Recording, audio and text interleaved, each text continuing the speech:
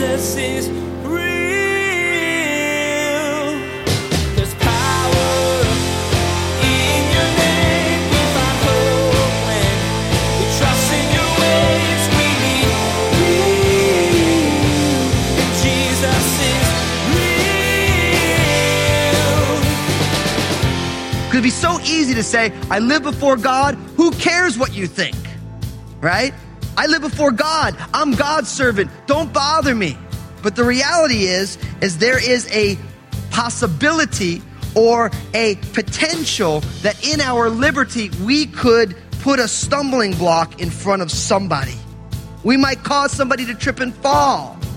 We might provoke somebody to temptation. So these verses teach us this, that the law of love trumps the law of liberty. We each have differing opinions on what the Bible teaches about things such as tattoos, food, drinking, alcohol. In today's message, Pastor Daniel shares with us that our views on these topics should not cause us to judge those with differing views. However, we also need to be sensitive to the potential of harming another with our opinions.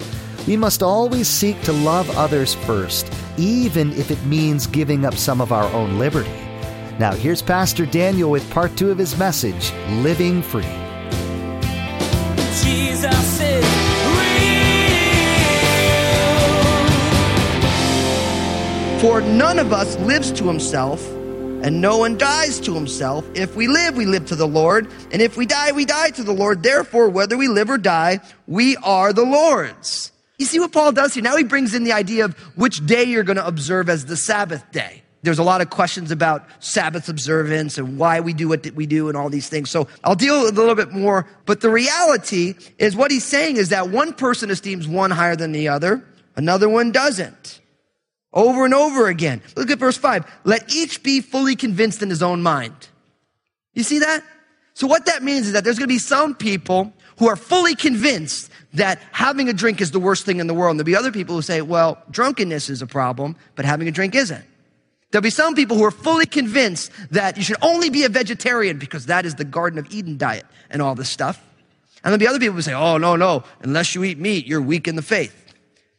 See, Paul assumes that within the church, each side is going to be fully convinced. That it's going to be a settled belief of the mind and the heart. This is the way I ought to go. Fully convinced. And the reality is that what Paul says here is this. We all live Godward, whether or not we exercise liberty. We all live Godward. We all live as unto the Lord, Godward, whether or not we exercise liberty. He says, look, if you eat and you give thanks to the Lord. And if you don't eat, you give thanks to the Lord. If you live unto the Lord. And if you die unto the Lord. So either way, for the body of Christ, our primary way of living is to the Lord. We live as unto the Lord, whether you do or don't. So if you're here today and you're like, look, I like tattoos, then I would say you get a tattoo as you get unto the Lord. And if someone's here says, I would never get a tattoo, I think that's gross looking, then you do that as unto the Lord. But the reality is whether you do or don't, each person is doing it unto the Lord. And that's what God is looking for. That is what God is desiring. That's what he's desiring.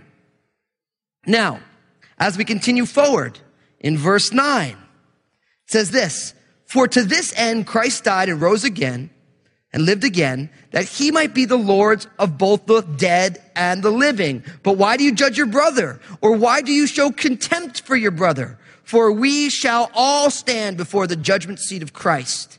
For it is written, as I live, says the Lord, every knee shall bow to me, and every tongue shall confess to God. So then each of us shall give account of himself to God. Therefore, let us not judge one another anymore, but rather resolve this, not to put a stumbling block or a cause to fall in our brother's way.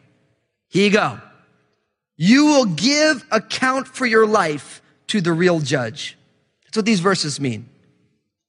You will give account for your life to the real judge.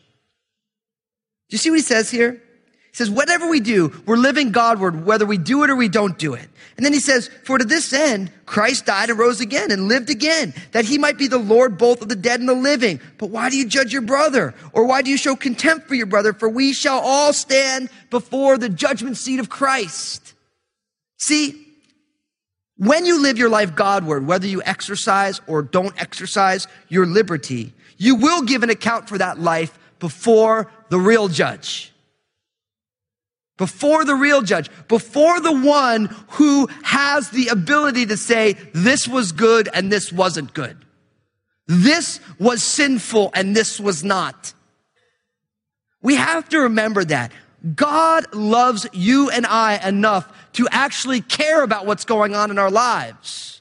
God realized that the way that we live has eternal ramifications, not only for ourselves, but for everybody around us. You know, there's all these movies that come out now where it's like if one thing in the movie changes, it changes the whole outcome of history. There's lots of these movies that have people trying to, go back in time and change an event and all this stuff. I was just watching a movie recently. It wasn't a really good movie. It was more like a B or a C movie. But the idea is that somebody was coming back from the future to observe all these huge catastrophes that happened. I forget the name of it. It was kind of like, oh, come on, you guys could have done a better job than that. But the reality is that a guy in the present found out about all of these different catastrophes and started to try and thwart them. And what was interesting is as he thwarted one of these catastrophes, it radically affected the future, where the population explosion and this guy invented this thing that caused this problem, and it was wild. See, but the reality of that movie is that everything you do has eternal ramifications. The way we live and move in this world affects everybody. Do you think about that? If you think about it, imagine one day you're just drinking your can of soda and you decide you're done with it, you decide to throw it out the window.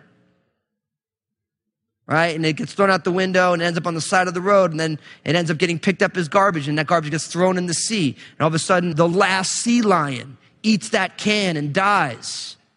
And then all of a sudden, we find out that the blubber from this extinct sea lion could cure cancer. And then you think to yourself, all for a can of soda? It's an awful example, if we're honest.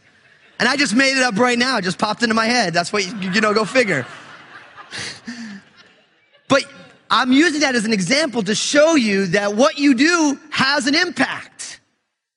That the world is impacted by our actions. And God realizes that, and God holds us accountable for our lives, because as his kids, his body and blood, the church and the world, we are meant to be ambassadors for Christ.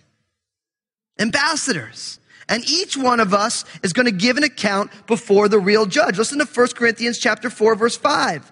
Therefore, judge nothing before the time, until the Lord comes, who will both bring to light the hidden things of darkness and reveal the counsels of the heart. Then each one's praise will come from God. See, what that means is that each person's life is going to be revealed on the last day, what it is. Now, we know this is not judgment unto salvation, but this is the rewards of our lives. Now, I would love to wax eloquently about the rewards and how that all works, but the Bible doesn't tell us enough. All we do know is that at the judgment seat of Christ, all of our works will be tried with fire to see of what sort they are. Now, how that plays in eternity, I don't know. I just know that that's how it goes.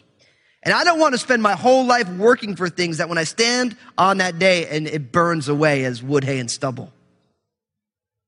What good is it to have this life given by God, and when it gets tried before the Lamb, it turns out just to be kindling? We need to live our lives that when we stand before Jesus and he tries the lives that we live, we find gold and silver and precious stones, something of value to him. But the reality is that each one of us are going to give an account before our lives before the real judge. And we need to live our lives with that reality, that God sees what I'm doing. God knows me. He sees my heart. Everyone else may think I'm one thing, but God knows who I really am. I've heard it this way: reputation is what men think we are. Character is who God knows we are. And for many of us, we are so concerned with our reputation and we have such little care for our character when really it should be flipped around. Because I guarantee if you are concerned with your character, God's going to take care of your reputation. Amen. We're going to give an account for our lives before the real judge. And then, he quotes here Isaiah 45:23. As I live, says the Lord, every knee shall bow to me and every tongue shall confess to God. So then each of us shall give an account of himself to God. Therefore, let us not judge one another anymore. Do you see that? Because the person sitting next to you, because if you don't like tattoos, the person with tattoos, because they're going to give an account for their life to God, don't judge them. And if you love having a glass of wine with dinner or whatever, and somebody's like, oh no, you shouldn't do that. That's really sinful. Because they don't exercise that liberty, don't judge them either. In the end of the day, each person is going to give an account before God. So don't judge each other. Now notice, at the end of verse 13, and then moving on, Paul shifts the argument now. Because we've made a strong case that each person gives an account before God. We are God's servant. It's only what God thinks matters, all this. But then in verse 13, he says, therefore, let us not judge one another anymore, but rather resolve this, not to put a stumbling block or a cause to fall in our brother's way. I know, verse 14, and I'm convinced by the Lord Jesus that there is nothing unclean of itself, but to him who considers anything to be unclean, to him it is unclean. Yet if your brother is grieved because of your food, you are no longer walking in love. Do not destroy with your food the one for whom Christ died. Therefore, don't let your good be spoken of as evil, for the kingdom of God is not eating and drinking, but righteousness and peace and joy in the Holy Spirit. For he who serves Christ in these things is acceptable to God and approved by men. So he made a strong case. Don't judge other people because everyone should be living before God and God's going to give an account. But then he says, don't judge one another and don't stumble each other either. Because it'd be so easy to say, I live before God. Who cares what you think? Right? I live before God. I'm God's servant. Don't bother me. But the reality is there is a possibility or a potential that in our liberty, we could put a stumbling block in front of somebody. We might cause somebody to trip and fall. We might provoke somebody to temptation. So these verses teach us this, that the law of love trumps the law of liberty. The law of love trumps the law of liberty. Paul just made a glorious case for liberty in Christ. And then he reminds you, listen, loving your brother trumps your own exercise of liberty. That's what he says here. Because look at what he says. Don't put a stumbling block. Don't cause somebody to fall. Even though, Paul says, it's all clean. There's no unclean food. Right? So Paul agrees with the libertine that there's nothing unclean. But then he says, yet if your brother is grieved because of your food, you are no longer walking in love. Do not destroy with your food the one for whom Christ died. Now, what this means is that we all, in the exercise of our Christian liberty, should be concerned about how other people are doing because of the liberty that we have. And the reality is that does not place us under the thumb of every person's preference. Instead, it's like, can I stumble somebody by what I'm doing? Like, Pastor Bill likes his gardening. I like his gardening too because they're pretty pictures. I just don't have to do it, But Pastor Bill sent me a website called Plant Amnesty. And their whole thing is that it is wrong to over prune your garden. And you think to yourself, are you kidding me? Like, if I cut away too much of my shrubbery, someone's going to come and say, that was not very loving of you. Now, it's an absurd example, but it is an example. I mean, when I first got here, people were like, Pastor Daniel needs to cut his hair because godly men wouldn't look that way. And you know what? And I can hear that. That's a preference. But godliness has nothing to do with how long or short my hair is. See, My hairstyle is a preference, but in areas of Christian liberty, you can seriously stumble somebody. You can seriously stumble somebody. Let me give you an example. Let's say you have the liberty to drink, and somebody who shows up at your house has an alcohol problem. That context, you could stumble that person by your liberty in front of them. So, most glorious aspect of Christian liberty is the liberty not to partake when you can because you love somebody more than your own liberty. See that? Amen. Think about this. Think about this. You have the liberty to know you have the liberty and choose not to because you love somebody else more. And we know the greatest of these in God's kingdom is what? Is love. So in the reality of having liberty in Christ, we need to make sure that the law of love trumps the law of our own liberty, because that's the way God would have it. We do not want our good, our opportunity to have liberty to be seen as evil because we are taking our liberty and stumbling somebody else. So in areas of conscience, preference, liberty, context ends up meaning everything. The context in which you do it. In one context, it's one thing. I really believe as a pastor here, I don't believe that pastors should be, you cannot have a drink. That's an area of conscience. But I think a pastor, like all Christians, need to be, if you do feel that liberty, need to be very careful of the context that you do those things in. Very careful. And I think that's true for a lot of things. Like with tattoos, someone said, I love Christian tattoos. I always say, look, it's a lot easier to get a tattoo of the cross on your body than to wake up every day, deny yourself, take up your cross and follow him. It's a lot easier to write a scripture in a tattoo on your body than it is to live that scripture out day in and day out. It doesn't exclude it. But the reality is actually walking these things out is a lot harder, isn't it? So we need to remember the law of liberty is trumped by the law of love. And that's what these verses say. And then finally, look at verse 19 to the end of the chapter. Therefore, we see a therefore. What do we say? What's it therefore? I love that. Let us pursue the things which make for peace and the things by which one may edify another. Do not destroy the work of God for the sake of food. All things indeed are pure, but if it is evil for the man who eats with offense, it is good neither to eat meat nor drink wine, nor do anything by which your brother stumbles or is offended or is made weak. Do you have faith? Have it to yourself before God. Happy is he who does not condemn himself in what he approves, but he who doubts is condemned if he eats, because he does not eat from faith, for whatever is not from faith is sin. Here you go. My closing exhortation. You should be more passionate for the discipleship of others than our own liberty. We should be more passionate about the discipleship of others than our own liberty. See what he says here?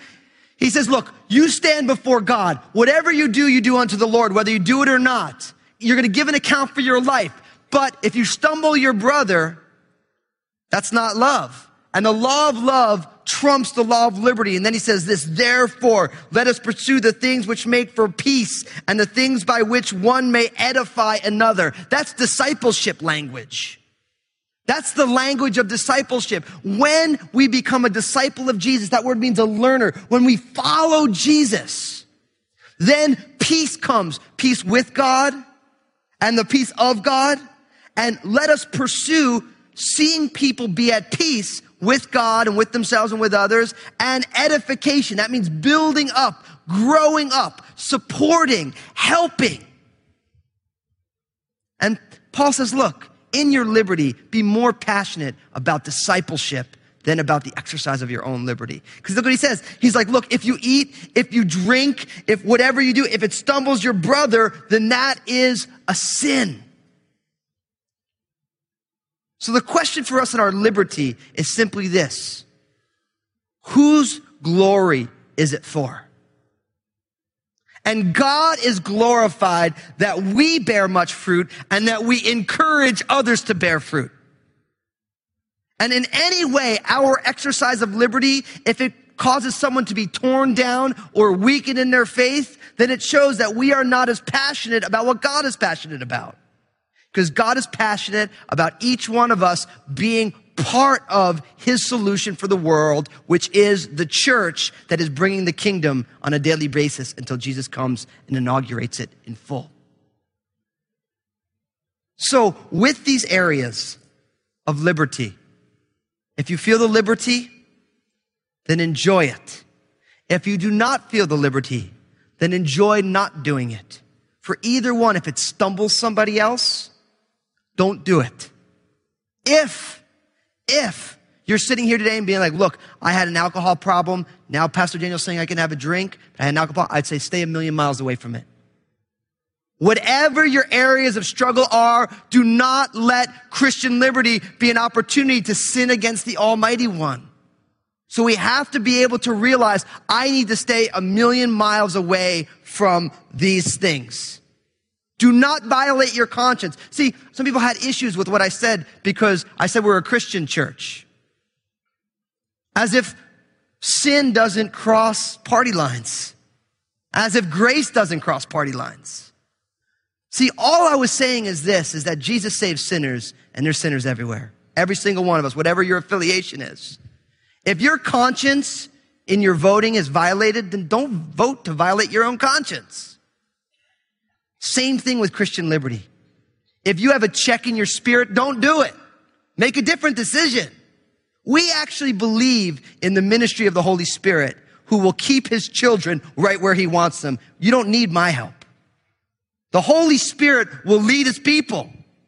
And if in these areas of Christian liberty, if you have a check, I'm not sure if I should do it, don't do it. Whatever is done not of faith is sin. So don't do it. Don't go anywhere near it. Don't let liberty that is bought for you in Christ, if it's going to stumble, you just stay away from it. But whichever side of these things you come out on, brothers and sisters, I encourage you, don't judge each other.